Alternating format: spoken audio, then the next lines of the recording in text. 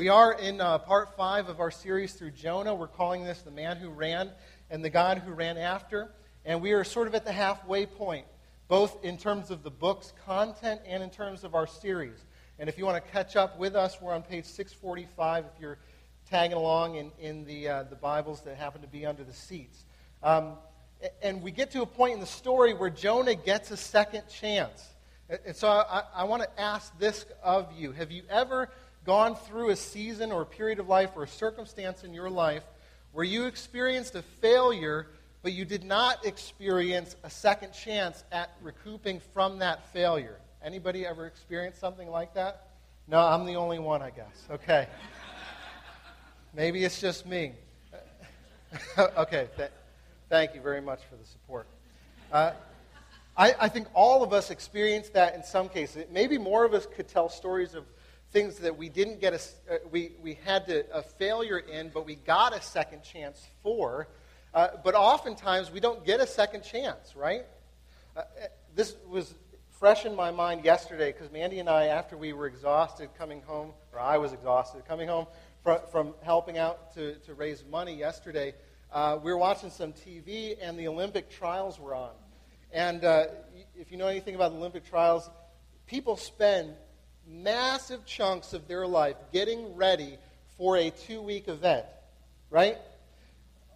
Years and years, some of them since before they can even remember, were doing the activity that they're invested in so that they could go to one event for 2 weeks and do well at that one event. And so we're watching some of the races, and there was a women's race that was going on. And some of the women, they were going through all the blocks and saying their story and their history.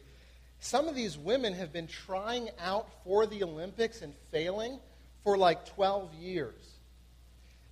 Think of how much time that is to invest yourself from the time you were little all the way till the time you're an adult, going to the trials for the Olympics because your one dream is to make it to those 2 weeks in London or China or wherever it happens to be that year, and do well for your country because that's all you've known.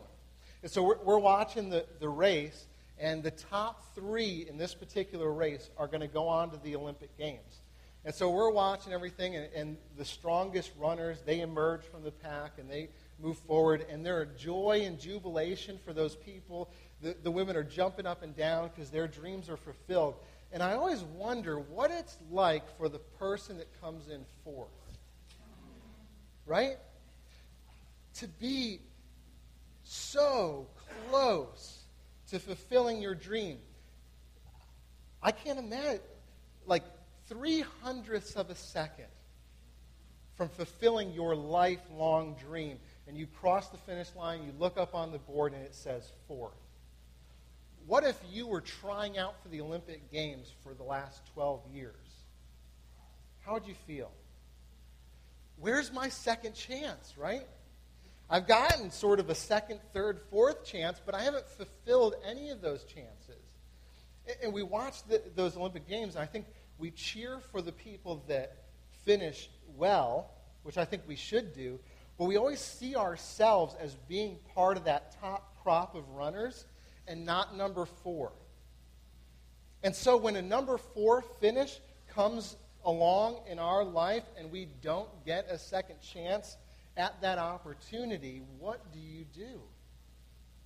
Because you got to do something with that, right? You can't just let it sit there. You have to resolve that tension somehow. And some of these racers who spent their lives doing this, they spend years and years trying to unpack and unfold the fallout that comes from 0.03 of a second. That's some pressure, right? All of us, though, I think we operate on some kind of level which says within us we deserve a second chance. And sometimes those second chances, they just don't come, do they? This is a really uplifting sermon. How are you guys feeling so far? Preach it, right? I know. Let's pray. So if the bad news is sometimes we really don't get a second chance in life, the good news is that we do serve and know a God of second chances, do we not? Our God, the God that we serve, the God that we know through the Bible and through our experience as a Christian community, is a God of second chances. He does give second chances frequently, right? And we're going to see the biggest expression of that is actually the cross. So the question that we want to kind of wrestle with at this point is, if we've lived our lives thinking that in some level, in some way, on some basic understanding, we deserve a second chance, but some people don't get it, and yet we serve a God who gives second chances, why in the world does God give second chances, and to who? So this is kind of the question that we're going to wrestle with as we turn ourselves back to Jonah and find out what he's been up to, all right? So we're in chapter 3, verse 1, and we're going to just do the first 3 verses of chapter 3.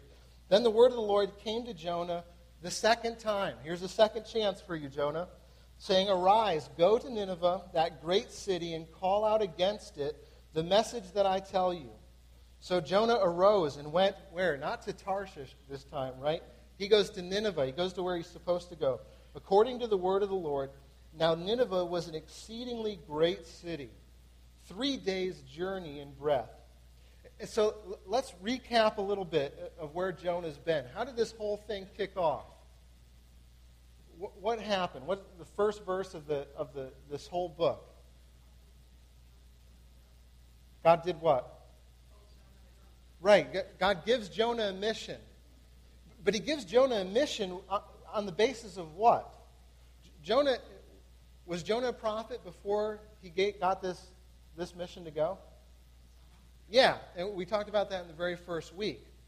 Jonah had been given an identity as a prophet. You are to go and to speak my words to those who know me and don't yet know me. So he gives him this identity. And then on the basis of that identity, he says, Jonah, I got a task for you that's going to test your identity. So I've given you a mission. Now, what does Jonah do with that mission? He's out of there, right?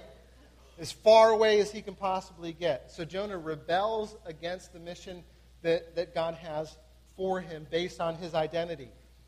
End of story? No. What's God do? He chases him down, right? He hunts after him. He says, oh, no. You're not getting away that easy. I'm bringing everything I possibly can into your life to save you from yourself, right? That's essentially what God does. And so, based on that, what does Jonah eventually do? What's that? He submits. The word that the story uses it. He remembers the Lord, right? He suddenly comes to his senses and he remembers who he is and who God is. And then, based on that remembering, God now, we see in chapter 3, gives Jonah a second chance at a first opportunity. So, let me ask this, because here's the question we have to sort of wrestle with. Why does God give Jonah a second chance? Why doesn't the story end with, so God was done with Jonah and he used someone else and the story goes forward with them? I think that's the question that we need to wrestle with, because the answer to that question for Jonah, why does God give him a second chance, is the same answer when it comes to second chances in our lives. The same answer that we get from Jonah's life is the same answer that we get for our lives. And so I'm going to give you kind of the big idea up front and answer that question, and then we're going to work out the implications of it. God gives second chances not based on who we are, but who he is. Right? He gives second chances based on who he is, not who we are. And he gives second chances not because we measure up in some way, but because he's gracious. Do you see that? He gives second chances because of who he is, and who he is a gracious God who does give second chances. And it's never based on our performance.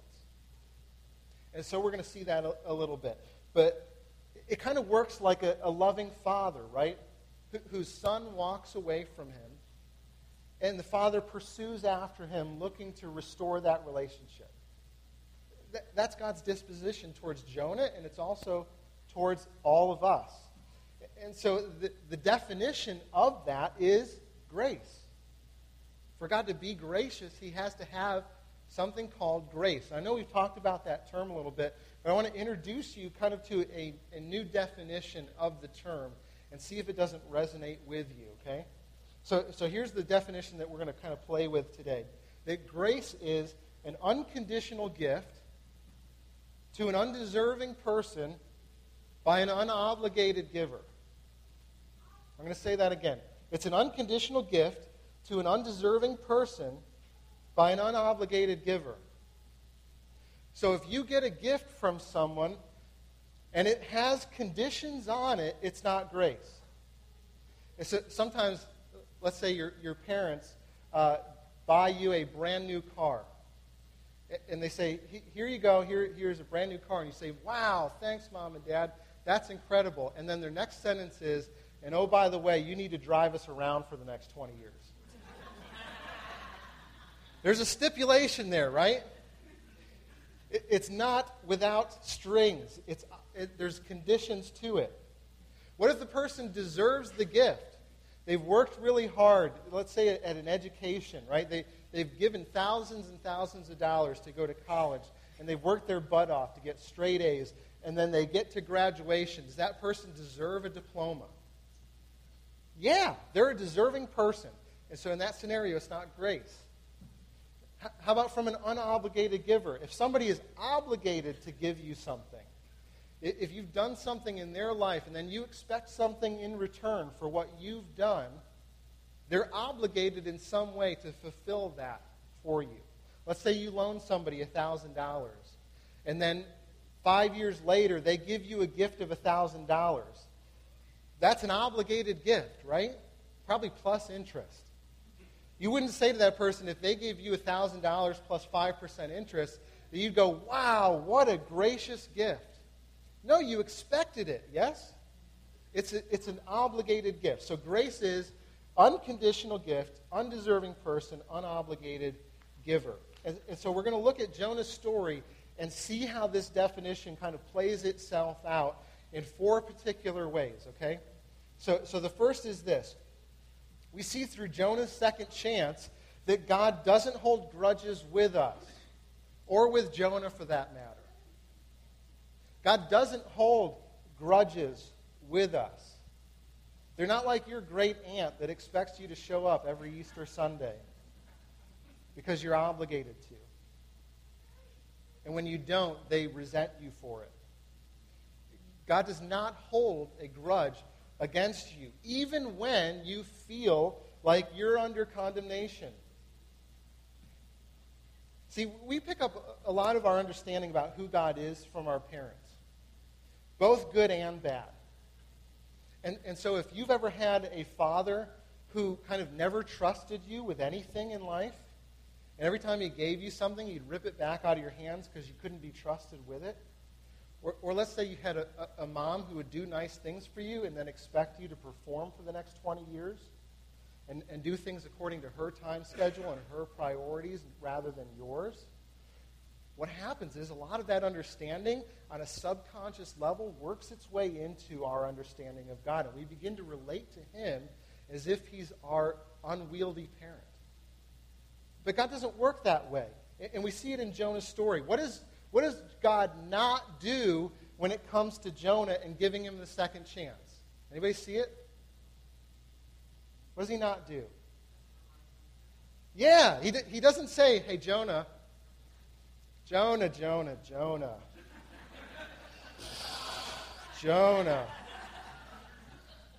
Woo, we got some talking to do. You remember that time when you ran away? Yeah. That wasn't smart, was it, Jonah? You remember that time when you were sleeping in the boat when you should have been praying and kind of coming back to me? Yeah. Yeah, that wasn't good either, right? Does he do any of that? There's no evidence of that at all. The fish vomits him up on the shore, and God goes, hey, Jonah, second chance, go to Nineveh. There's no recap of the first 2 chapters and all Jonah's failures. God doesn't remind Jonah of any of that. He just says, great, I'm glad you've come to your senses. Let's get up and let's go on our way. There's a tremendous amount of grace in what's not said here, right? Tremendous amount. And in the same way, the ultimate reality of God giving second chances and not holding grudges against us is what he has done for you and for me on the cross through his Son. Paul puts it, I think, the best way possible when he says in 2 Corinthians 5, therefore, if anyone is in Christ, he is a new creation. The old is gone, the new is come, and all this is from God. In other words, you didn't do anything for it. It's from him, because it's who he is. It's from him, who reconciled us to himself through Christ. And then it goes on and says that God was reconciling the world to himself in Christ, not counting men's sins against them. The good news of the gospel that we enjoy and love and serve God through is that God does not count your sins against you in his Son, Jesus. That's the good news. And it's so good that it should shape your reality every single day. It is not one of those things where you pray a prayer at one point in your life and you go, God, thank you for that. Now I'm going to live onto a new topic and understand new things. It should grip us every day that when we get up, that God has given us a second chance in his Son, and that he does not hold anything that you've done against you. It's so extreme that God has taken all of your sins away from you and placed them on his Son, that even if he were to look for something, he wouldn't find it. That's how complete and total the transforming work of Christ is for you in your life. That's how massive it is. And so you can wake up with the understanding, with the reality each and every day. It doesn't matter what happened yesterday. I can come to God and I can find forgiveness in him, knowing that he does not hold it against me. And the reason he doesn't hold it against you is because he held it against his Son for you. That's the amazing thing about what God has done through Christ. All right. First is that God doesn't hold grudges. Secondly, God doesn't broker deals with us. What's the other thing that you notice is missing from God's command when he comes back to Jonah for the second chance? There's no I'm sorry. Right? God doesn't come to Jonah and go, you know, I've been thinking about what I asked you to do the first time, and I had a little bit of time to think about it while you were in the fish. I didn't have anything else going on for 3 days. And after thinking about it for some time, I've come to realize that the task that I gave you is just too difficult for you. And so I'm going to give you a lesser task. Don't go to Nineveh. Go to the suburbs of Nineveh and buy a house and live on a cul-de-sac, Jonah. And do things easy from this point on. I won't require so much of you from this moment on. Did he do any of that? No. What does he do? Get up, go to Nineveh. But God, right? No deal. Now that you see who you are and who I've created you to be, you're starting to understand who I am. I want you to get up and I want you to go and do the same exact thing I asked you to do before. God comes with the same call. He comes with the same purpose. He comes with the same set of responsibilities. There is no I'm sorry. There is no let's figure this out together. God says, look, I gave you exactly what was necessary the first time so that you would have no other choice but to live your life according to my power and not yours. That's what God is doing. The best example of this that I can think of is the guy named Paul from the New Testament, who is like the greatest missionary force the world has ever seen. Because God does the same thing in his life, but he gets the point. Jonah doesn't get the point. Paul gets it. And he's talking about it a little bit in 2 Corinthians when he says this. He said to me, my grace is sufficient for you. And if you know any of what's happened here, Paul is sharing with the church. He says, I was on mission with God. I was doing my thing. And then all of a sudden, God gave me a thorn in my side. And we don't really know what that thorn was, but something was hindering him from accomplishing his mission. And he prayed and prayed and prayed. He said he prayed 3 times for God to remove it from him. And God said, nope. This was his response. My grace is sufficient for you. My power is made perfect in weakness. And then I love this. This is where Paul gets the point, right? Therefore, I will boast all the more gladly about my weaknesses, so that Christ's power may rest on me. You got to love Paul, right? You have to love him. You can't kill him because he's like, if you kill me, I go to be with Jesus, and that's better than being here. Yeah? You can't put him in jail because he converts all the guards. By the end of the day, they're all singing hymns. You can't torture the guy because if you torture him, he's like, then in my pain I remember Jesus and his suffering for me, and I'm all the more glad. Like, you can't touch the guy. No matter what you do, he comes out smelling like a rose. That's what I love about him. But he's illustrating a point for us that God takes away our power so that he can fulfill his power within us. Because here's the truth. If you aren't weak, he can't show himself to be strong. If God were to use the powerful people in the world, which, let me, just hard reality here, we are not. Sorry for the wake-up call. Wah, wah. I know, this is still an uplifting sermon. This is what happens when I get a week off. I come back and I'm charged. If he were to use the powerful things in this world, then people would look at it and go, yep, it all happened because those people were powerful. They were able to use their power and money and influence to do things. It's the way that the world works. God says, no, I'm going to reduce the power level of my people. I'm going to suppress it so that I can fill it with the power so that when people see it, they can't come up with excuses that don't point to me. And so we wonder in our life, why is it that God doesn't broker a deal with us and make things easier for us? And the answer is maybe he has laid that burden on you so that your power wouldn't be the thing that's driving your life, but his is. This is a tremendously helpful thing to know when we experience hardship, right? Because God has, in fact, given us his Spirit to empower us. And so we should be more confident in God's power through his Spirit than we are in ourselves. And every time we become more weak in life, we should be thanking God that he has removed from us this delusion that we can live without him.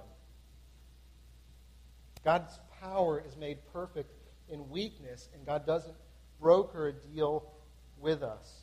So sometimes the most gracious thing God can do is to not make things easier for you. Sit on that one for a while, right? All right, number 3 is this. God never gives up on us either. Because God is gracious, he never gives up. He is always pursuing us. He is always giving us the second chance that we need, that we've always needed through his Son. And we love to see second chances in life, right? Sometimes when we don't get them, it pains us the most. I remember growing up, I was kind of a lazy kid. And my dad would come to me and he'd say, I got a job for you to do, all right? I need you to get up, and I need you to go and complete this task for me. And normally it was something like outside, mowing the lawn or shoveling the deck off with the 3 feet of snow that fell up in New England. And this one particular time I remember, and I wouldn't get the lesson. I'd get up whenever I wanted to, not when he wanted me to, and I'd go out and mow the lawn, which would totally screw up the day for my parents and what they had planned. Because my dad's going, look, if you just get up earlier, it'd be cooler out, and we'd be able to get some things done and spend some time together later on in the day. And I would put it off and put it off and put it off and do it when I got around to it. And so finally, my dad did something that really ticked me off. I put it off, and then I go out to do the thing that he had asked me to do, which in this particular case was mowing the lawn. And he's in the backyard showing my little sister how to start the lawnmower. got to be kidding me. You know how humiliating that is for a teenage boy? And their little sister's the one pulling on the chain, and she's got no arm strength, right? She can't do it. But my dad's showing her why. Because he wants to teach me a lesson about doing things in his time. I don't know where that relates to the rest of this. It's just a fun story. I think God was interested in Jonah the same way my dad was interested in me. He wanted me to learn the lesson in this situation by not giving me the second chance, but showing me that I wasn't necessary. Deep down, he understood that my sister wasn't going to be able to mow the lawn, but he was trying to teach me a lesson. And in the same way, God uses second chances to communicate to us that he's never through with us. He wants us to understand something of his nature, and that he's more interested in us than what he can do through us. Catch that, because that's a grace thing. For God not to be gracious is to live your life feeling like you need to prove something to God before he does something in you. And God does not work that way. He does something in you so that he can do something through you, but he is more interested in you and not what you can do. He wants you. And he wants you to understand who he is. And so God could have raised someone else up in place of Jonah, right? The book would have been called Jonah and Someone Else, which would have been a little awkward. But Jonah needs to see that God wants him. And that God doesn't need Jonah for the mission. Jonah needs the mission for God. Jonah needs to understand his mission and his identity so that he would be able to plug into who God is. That's the point of the story. And so if you're not dead, you're not done. And God's not done with you. And there's no greater example of this than the cross, right? God pursues us to the point of putting his own son to death so that he might give us life. That's grace in a major way, right? What that says to us when we look at the cross is that there is no sin, there is no rebellion that is strong enough to fully walk away from the grace of God. He continues to pursue us even in the midst of our most horrendous rebellion against him. And here's the amazing thing about Jonah. Anybody read ahead to the end of the book? Does Jonah get the point? No, not even after the second chance, right? He still misses the point. God gives him the second chance, and he screws up again. I love Jonah, you know? It gives me a whole lot of hope. And what it says to me is that God he doesn't give up on us even though he knows we're going to mess up the second time, and a third time, and a fourth time. He continues to give Jonah a second chance, even though he's read the end of the book. See, the glory of God is not that he uses you because you're awesome. The glory of God is that he uses you despite you. So even though you haven't measured up, and you won't, and you'll continue to fall, that's the point of him continuing to pursue you in grace and give you second chances. So that you would know that he gives them because he's gracious, not because you're good. Does that make sense? All right, last is this. God gives second chances to extend second chances. Notice that God gives Jonah his second chance through his original mission, which was what? Nineveh, right? I'm going to give you a second chance, but I'm going to do it through the original mission. So it says, so Jonah arose and went to Nineveh according to the word of the Lord. Now Nineveh was an exceedingly great city, 3 days' journey in breadth. God gives Jonah the second chance, and then Jonah follows and obeys this opportunity to go to Nineveh. And then it's a really interesting thing that is included here, right? That Nineveh is an exceedingly great city. And it goes even further detail to say it takes 3 days' journey just to travel across it. What do you think made Nineveh so great? You think it was its population? Because it does include that a little bit later on. It says it had 120,000 people in it. You think it has to do with kind of a strategic place on the map, that it was a trade route or something, and that people kind of went in and out of it? You think it had to do with its sheer size and area, that it was just a massive place? You couldn't get around Nineveh without going through it? I think it could be all of those things, but the thing that keys me to maybe a deeper reality is that if you read in the original Hebrew what it says about Nineveh, it says that Nineveh was a Ir Gadol La Elohim. So it is a city which was great, La Elohim, to God. It was a great city in the eyes of God. Now, there could be a number of reasons for that, but for whatever reason, God has chosen to see Nineveh in a different light. And he says, it is great to me. We're starting to see a little bit of what God's intention is for this city of Nineveh. What God is up to here is not necessarily to destroy the city, although it seems like that's the case when we start this whole thing out. But it's to give a second chance to the city of Nineveh. And here's the thing. Jonah is not willing to give Nineveh the second chance that God has been giving him. And God is saying, I have given you a second chance so that you will give a second chance to people like you who don't deserve it, Jonah. That's what God is up to here.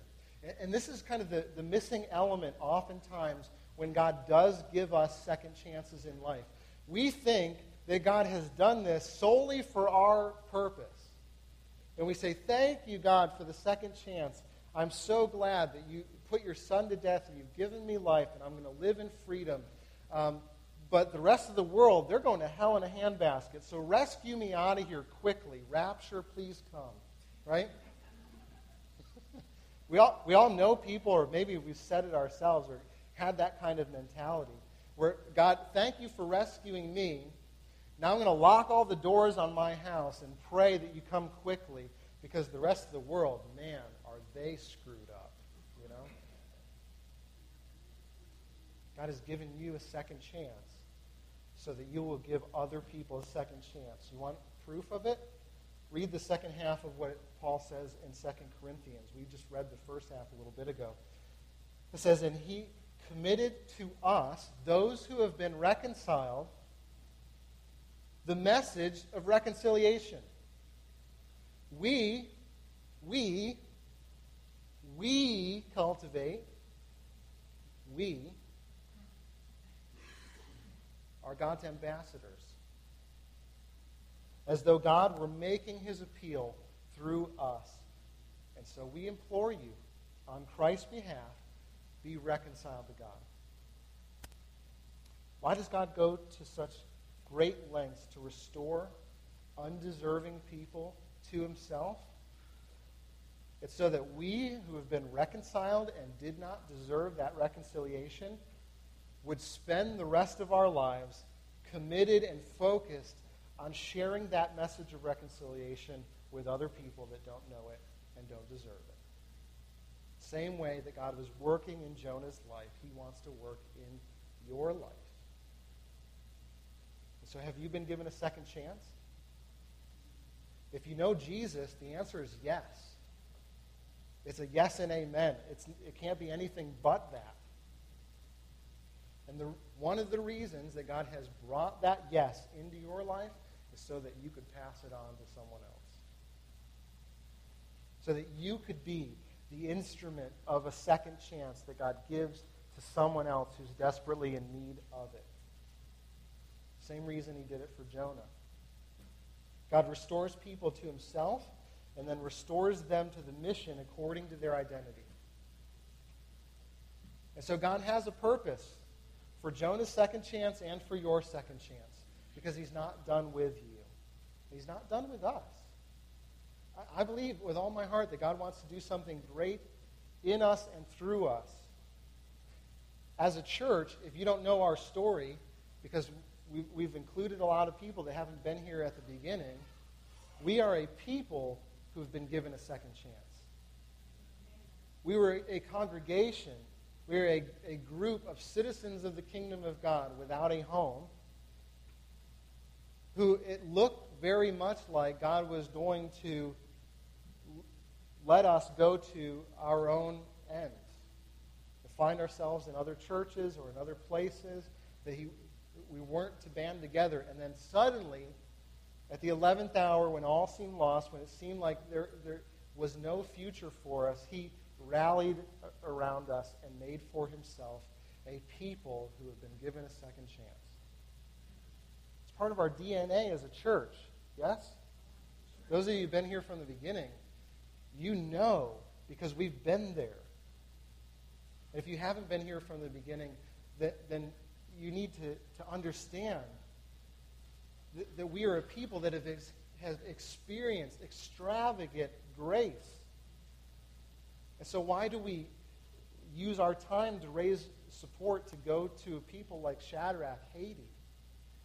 We do it to give them a second chance, because God has given us one.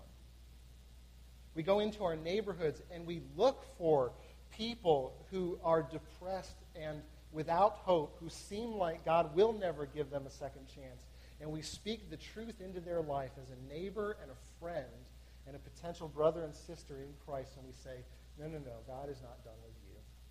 He is not done with you. There is hope because his Son has paid your price. You can have a second chance through him, and God is giving it to you, and that's the reason I live next door to you. What if you saw your neighborhood as one big opportunity for a second chance for all your neighbors? You'd start to be connecting into the grace of God for your life on mission with him, because he's given you a new identity in him as somebody who is undeserving and yet given an unobligated gift, so that you would have a change of heart in your life and then go share that with someone else.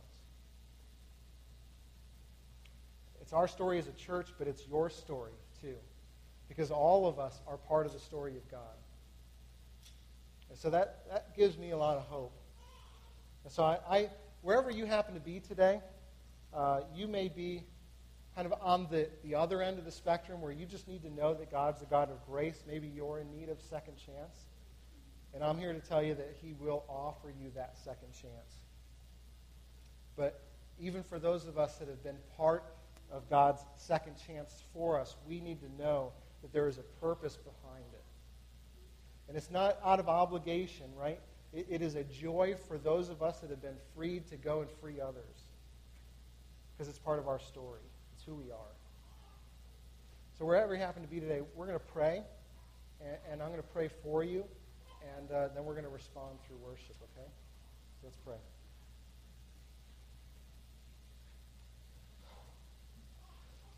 Lord, I thank you so much that you give your grace and your second opportunities to us, not because of who we are and how we shape up, but because of who you are. And so I pray that no matter what we need to hear today, that we would really take this opportunity and bring our need before you. And so if we have been looking for a second chance from you or from others and trying to prove ourselves, trying to earn it ourselves, and maybe we just feel burnout because of that, I pray, Father, that those of us in that place would realize that in Christ there is nothing left to prove because you did it for us. Maybe we're in a situation where we're keeping our distance from you because we've been taught or we've experienced that you are angry with us. And so, God, I pray that if we're in that situation, we would understand that your wrath has been satisfied through your Son's sacrifice, and that there is nothing left for you to be angry with. That we are now accepted into your family. Maybe we're angry with you because we've experienced something in our life that just seems like it's too heavy for us to bear. And I pray that we would take an opportunity to ask you, why have you brought this to me? What do I need to learn about my weakness and your strength through it? It could be that we feel like we've been passed over in life and that we are useless. And God, I pray that if that's us, we would know and understand that you are not finished with us yet. I think all of us, in some shape, in some form, we need to know that you're gracious. We need to know that your grace covers us and that you accept us and that you give us a second chance because of who you are. And because of that, we can live, and I pray, Lord, as a congregation, as a people, we would live with the confidence that we don't need to wander through life trying to prove ourselves or trying to shape up, because the cross is proof that we can't, but it's also proof that we don't need to. But God, we thank you for your grace and the second chance that you've given us through your Son.